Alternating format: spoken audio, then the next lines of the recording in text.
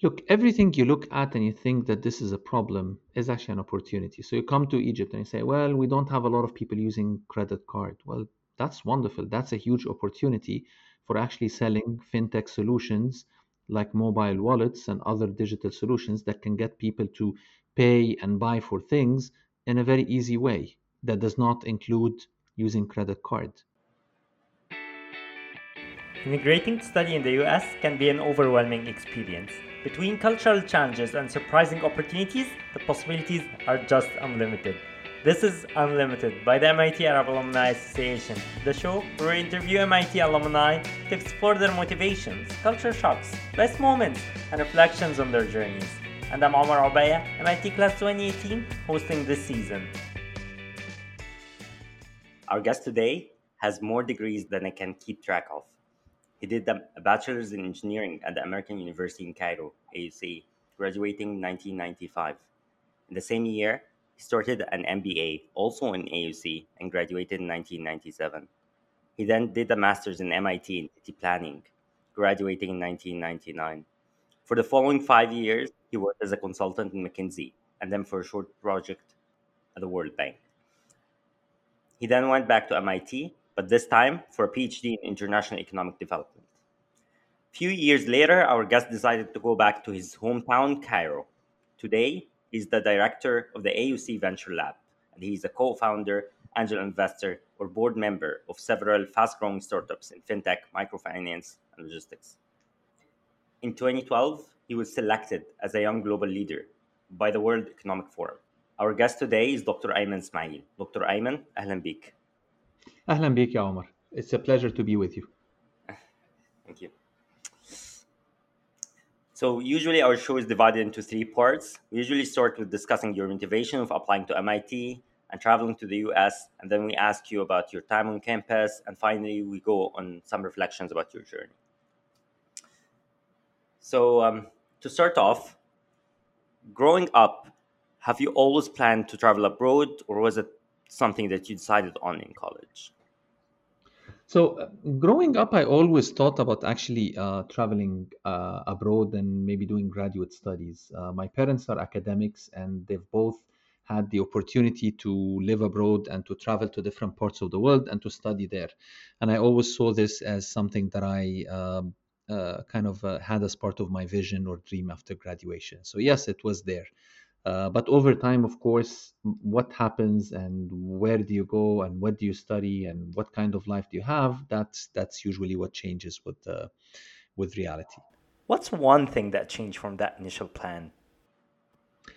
I think initially I thought that I would spend most of my life in an academic track. But when I first came, I saw many of my friends and colleagues looking at different professional opportunities in the US, and I felt that I wanted to get this kind of experience.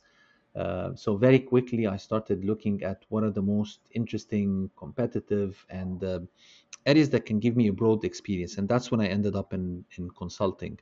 So I came to basically do my master's, PhD, go back and practice and teach, become an academic. But I ended up spending probably close to 8 to 10 years working in different types of consulting projects in the US, and that completely changed my mindset and how I thought about my career. And just one thing that I would advise everybody who would travel: it's great to go and get a degree from another country and live there a little bit, but you must have a professional experience in addition to that degree. It completely changes your mindset and the way you think about what you want to do with your life. So why do you recommend that international students work before going back to their home countries? Are you referring to the importance of hands-on experience, or what are you referring to here exactly?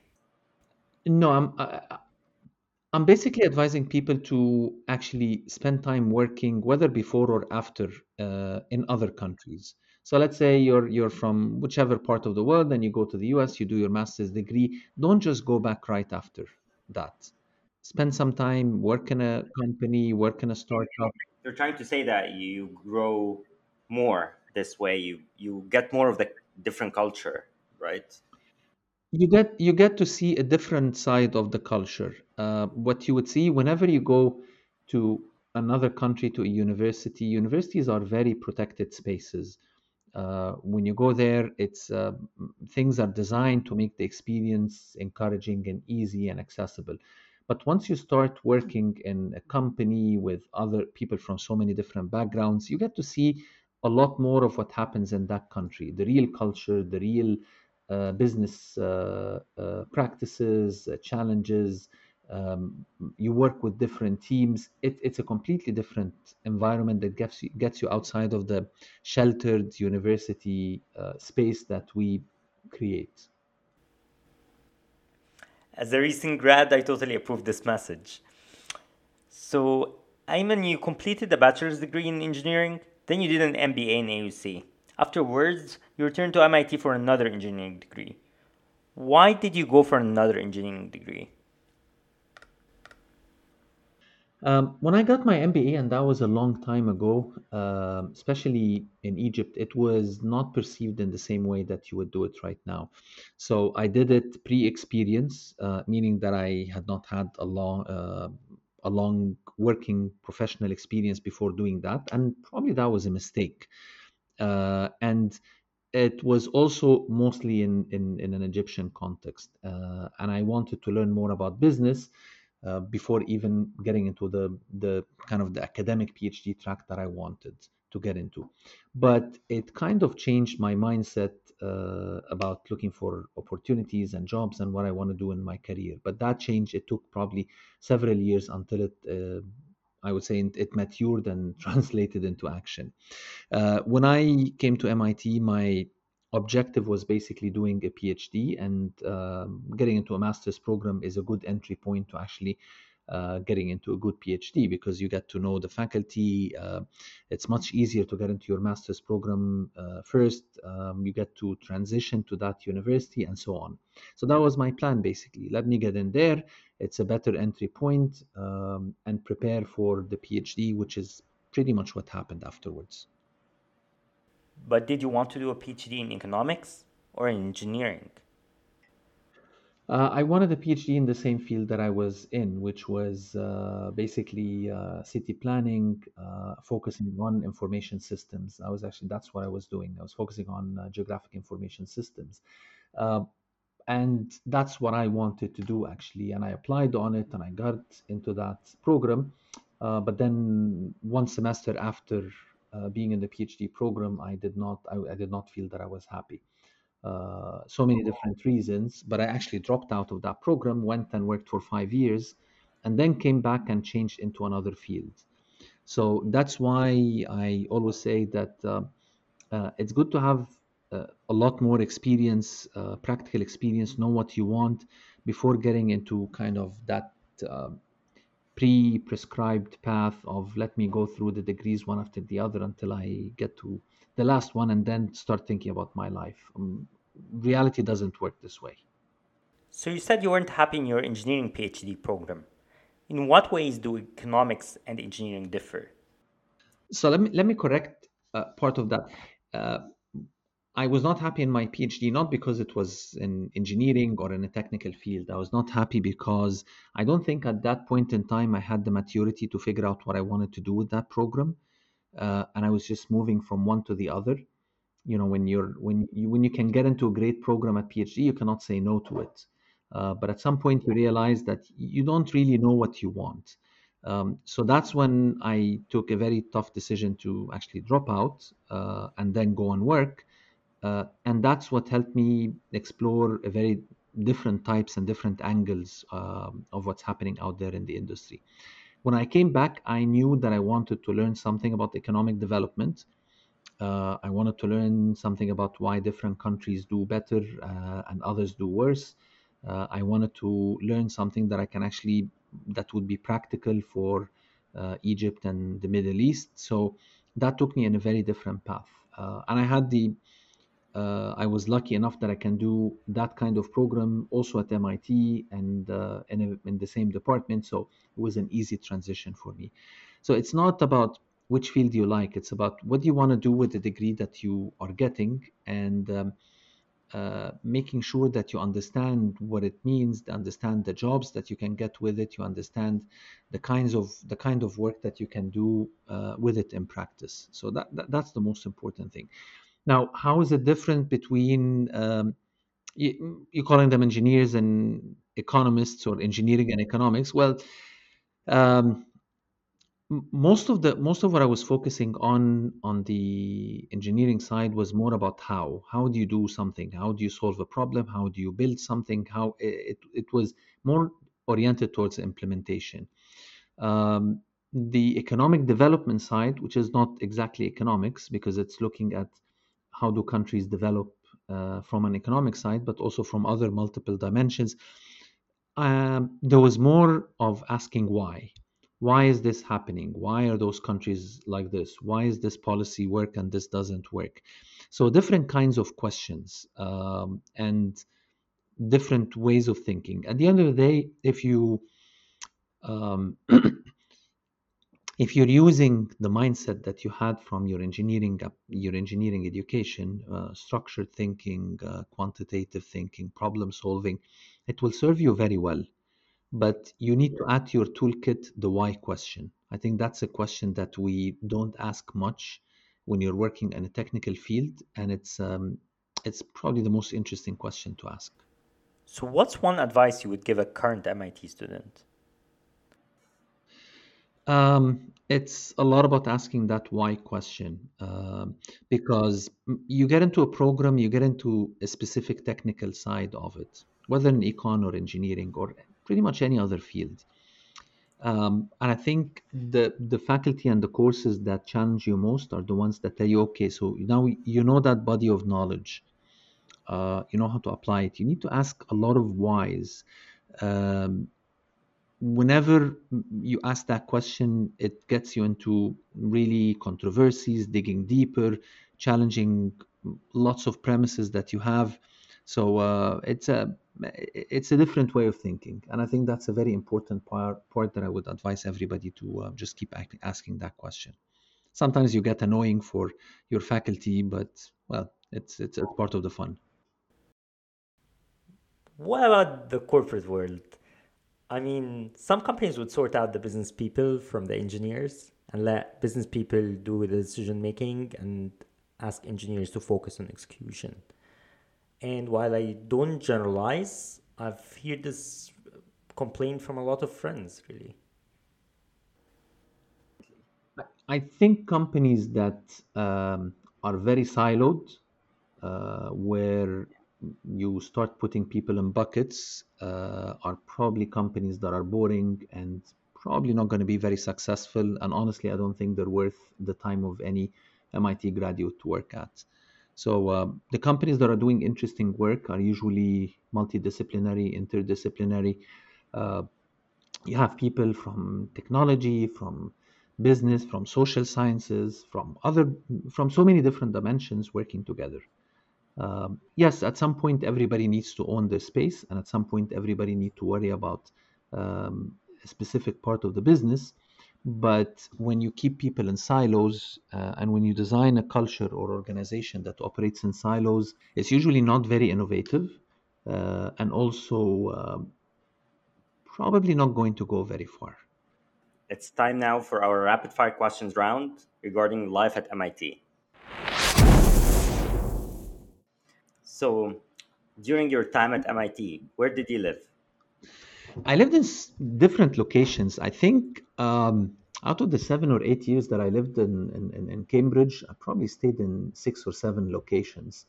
First thing was one of the dorms. I think it was called Edgerton. I don't know if it's still there or not. Yeah, What I yeah, remember still is that there. it's still there. I had a view of the MIT nuclear reactor out of my window, so that's something that I remember very well. And then after that, I moved around Boston in so many different situations. But when I came back for my PhD later on, I actually decided to buy my own place. It was a probably crazy decision at the time. I still have it till now. It's a beautiful small condo in close to Central Square. Probably one of the best decisions that I did. So if you're coming to MIT for a PhD and spending a lot of time, look for opportunities like these.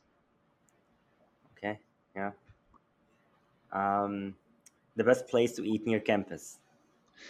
Um, well, we don't have many good places. I tried the trucks, I tried many places, and I didn't like many of them. The only thing I remember is that there was a Moroccan guy who was doing probably the best maqluba in the student center. And I used to come just for that maqluba. I didn't try anything else.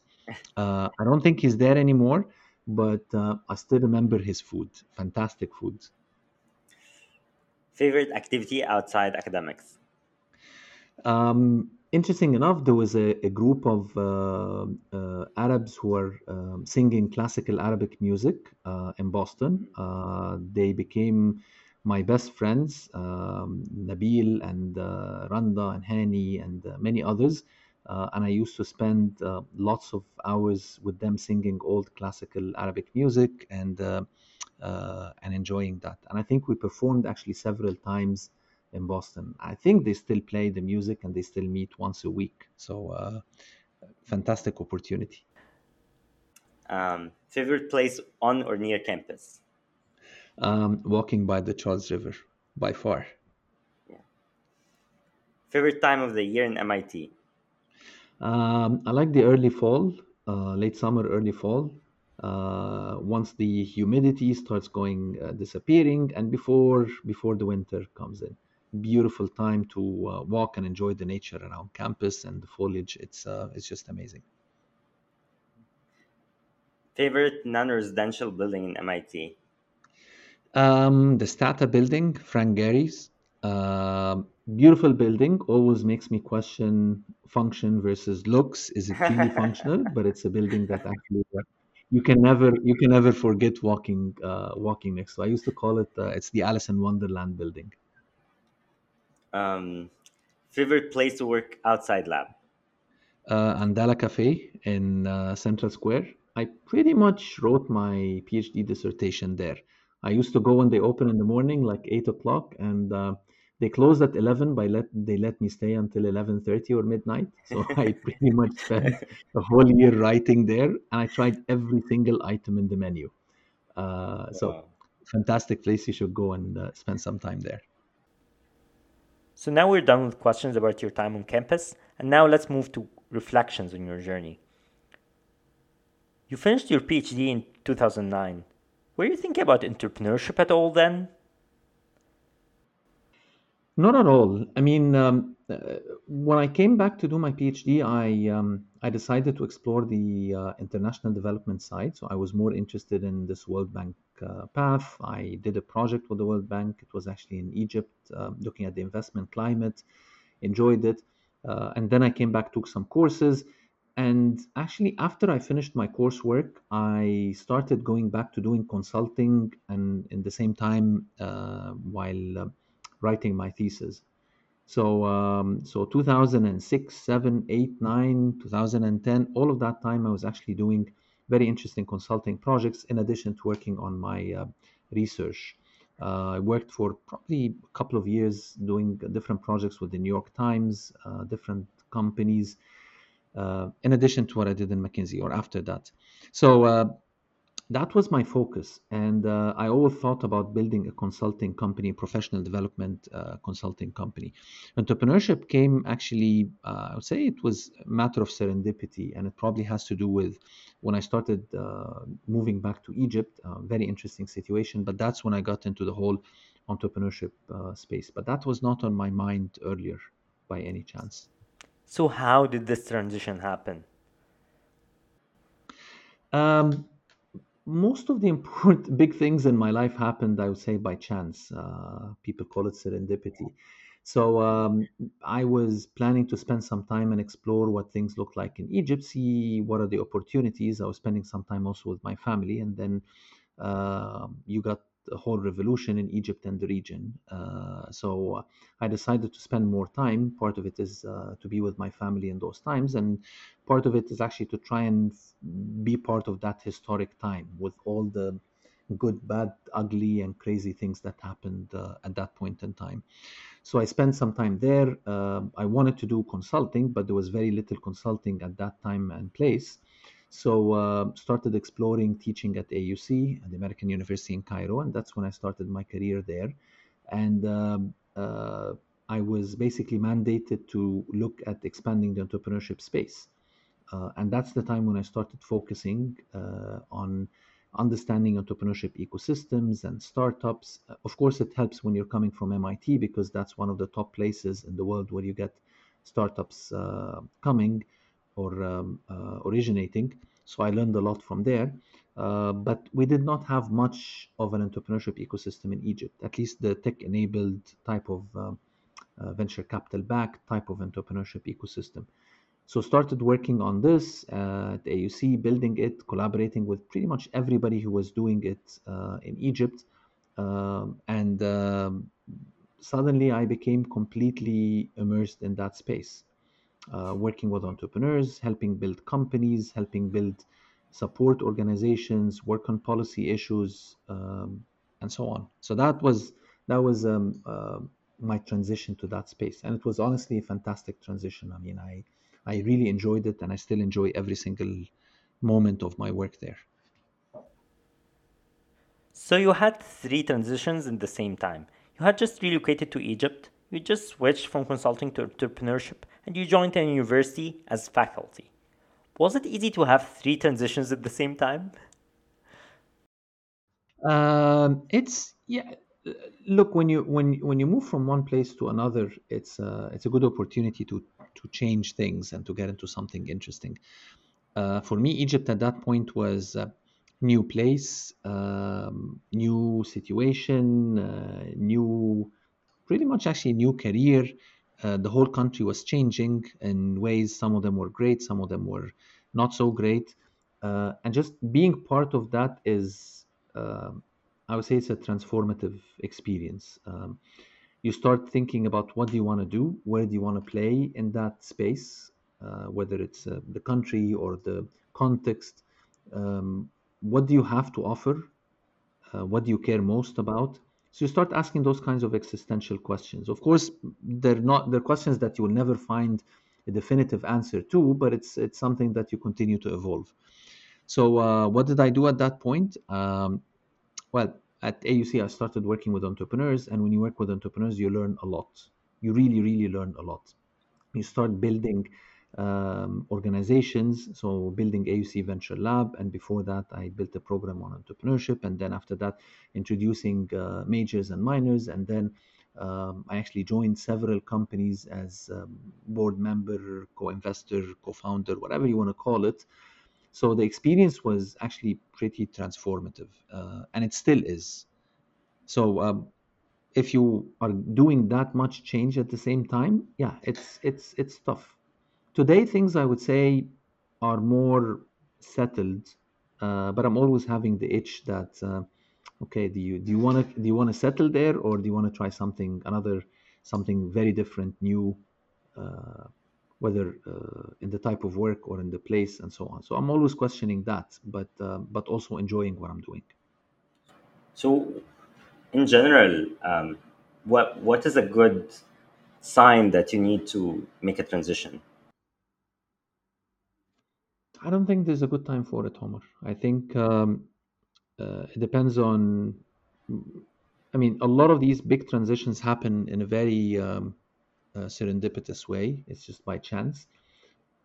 If you feel that you're not growing, or you're not enjoying, or you're not doing something good, or you're not having the best experience, then it's time to do that. If you're enjoying, if you're learning, if you're growing, if you're benefiting, if you have that feeling of excitement, then keep doing what you're doing. So I think it's not about the time, it's about a state of mind. That makes sense. So now you're a co founder, angel investor, and a board member of several startups. In what ways did your engineering education help you? Look, being an engineer is something that sticks with you all the time. You are basically trained to solve problems, structure problems, think in a good quantitative way, and those are skills that stay with you regardless of what you do.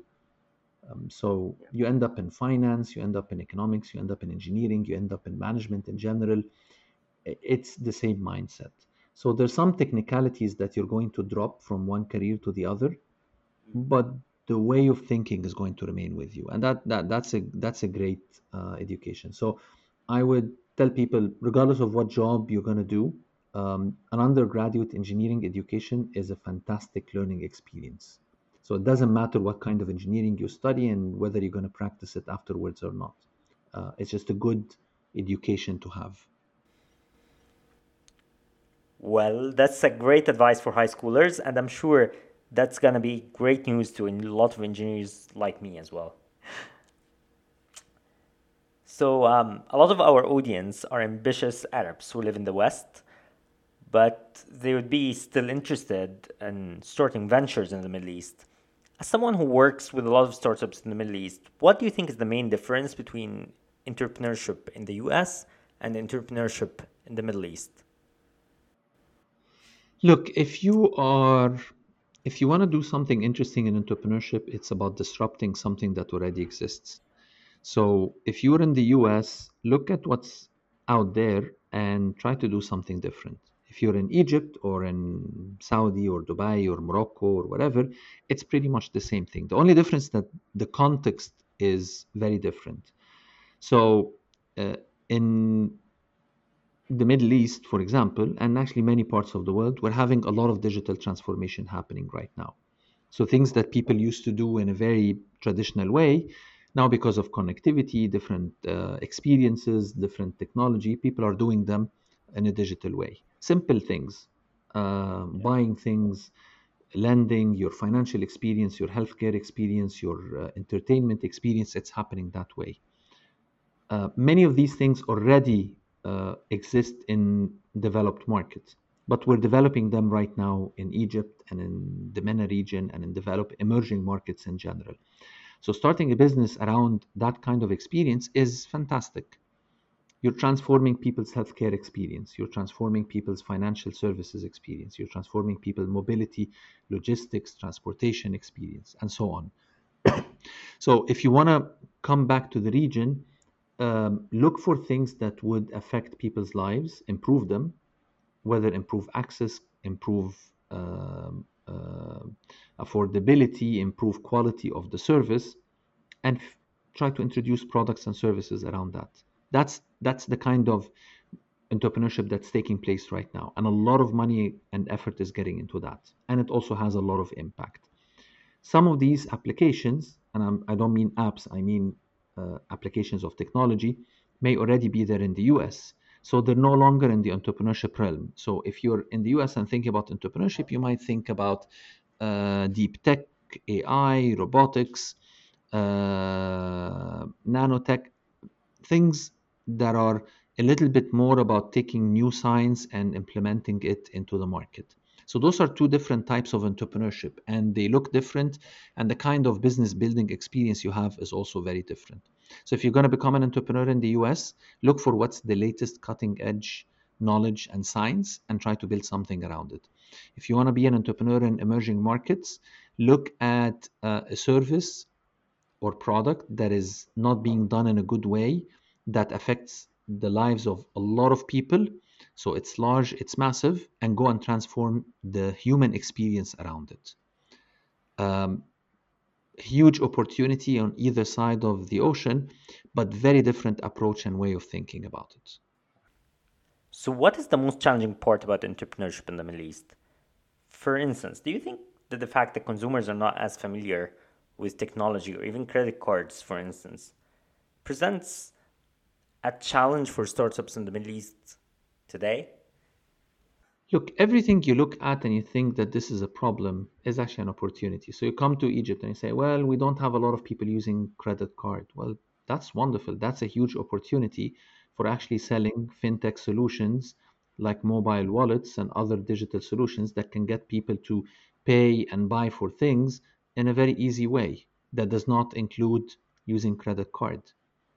So there's a huge opportunity in emerging markets for leapfrogging generations of work that or generations of products that are actually taking place that have taken place in the US or in developed markets. So if you want to go there, you have to start thinking about every single problem that you see as an opportunity. The challenges usually have to do with the speed of implementation. So some things you can do in a month in the US, you might spend 2, 3, 6 months doing in Egypt, for example. and that's part of just dealing with that environment. So you will find that you're moving a little bit slower on some dimensions, but what you think are problems are not actually the problems. They're usually the opportunities that you can transform spaces and make a lot of wealth around it. So let's take acquiring talent as an example. Can you elaborate on why hiring takes more time in the Middle East? Um, I mean, you take everything. Hiring people, that's a Mm. huge part. Takes a lot longer to identify talent and go through the right processes. Sometimes cutting deals with businesses, the B2B transactions, they take a lot longer compared to when you can cut a deal with a company in the US. So if it's going to take you a month, it might take you here 3 or 6. If it's going to take you 6 months, it might take you a year or more. So these are the things that actually take longer, and those are the challenges. Those are very different kinds of challenges. They're more about institutional challenges rather than anything else. So let's take acquiring talent as an example. Can you elaborate on why hiring takes more time in the Middle East? So um if you are trying to hire people in the US, you're probably going to look at some of the recruitment websites or LinkedIn, and the process itself might to recruit might take uh, a lot less. If you're hiring in Egypt, you will probably now you see more people at LinkedIn, but hiring online is very nascent. So there are a couple of companies, Wazzaf and Forasna, that are actually launched online job portals and websites. Those are new, and they're trying to get into the market and tell people rather than hiring through word of mouth or traditional social media, you can actually post your jobs. You can actually get a nice pipeline. You can interview it in a professional way and screen it and so on. So you're starting to see these things changing. They were not like this 2, 3, 5 years ago. I think I remember when I was growing up, if you want to look for a job, you would go and download Al Ahram, the newspaper, and look in the classified ads for jobs. It was the same, by the way, in the US. But they moved to websites, recruitment websites, LinkedIn, and similar platforms probably a couple of decades before Egypt or the region in general. So now we're catching up on these things. And that's what I mean by digital transformation. You're starting to see many things that uh, you're doing or you're changing the way that you're doing, and that's an opportunity. So these were the challenges. What are the top factors for startup success in the Middle East? First thing is the team and the people you pick to work with you. You are as successful as the people who are going to work with you. So you need to be very careful and have really fantastic people working with you. Second thing, whenever, especially in a place like Egypt, whenever you're getting into an opportunity, it's going to be hard and you're going to work for a long time, many years on it. So you might as well make sure that it's worthy of, you're solving a problem that's worthy of solving. You're getting into a market that's big enough. So having the vision early enough that says, this is an area that is big and interesting, and I can do something to transform it. And if I do that, it's going to be big. So having the vision of picking a place that is big is very important. Third thing is about persistence. You're going to be falling and falling 100 times, and having that persistence is extremely important, especially in a challenging environment. I mean, it's a tough walk when you are starting a business in a place like Egypt or in developing emerging markets in general. So you have to have that persistence and stamina with you all the time, and a lot of optimism as well. That serves you well. I'm pretty sure a lot of people are taking notes right now. Now, last but not least, the question we always end with: what do you miss the most about MIT? Um, Lots of the I would say the intellectual capital that you would find there. So whenever you're walking there, you're gonna bump into interesting people, thinking about interesting problems, working on amazing projects, and just having those discussions day in day out. It's just amazing. You get to learn so much about so many things, and it's also it adds a little bit or a lot of humility knowing that you're within all of those people doing all those amazing things. So having that intellectual capital and the intellectual challenge in your work, that's the one thing that I miss big time about being there. Dr. Ayman, thank you so much for joining us today in the third season of Unlimited. I loved hearing your insights about immigration, entrepreneurship, and academia. Thank you so much. Thank you so much, Omar. It's a pleasure to be with you, and I hope to see you and to be on campus at MIT sometime soon. Thank you, Omar. Of course. For all our audience listening, if you like this episode, make sure to share it with your friends. And for more stories, don't forget to subscribe to Apple Podcasts, Google Podcasts, and Spotify. Next episode is going to be a special episode in Arabic. Dr. Tariq Raha speaks about his journey from Egypt to the US. He gives a lot of reflections about his time in academia, life advice for immigrants, and insights about differences in living in different countries. Stay tuned.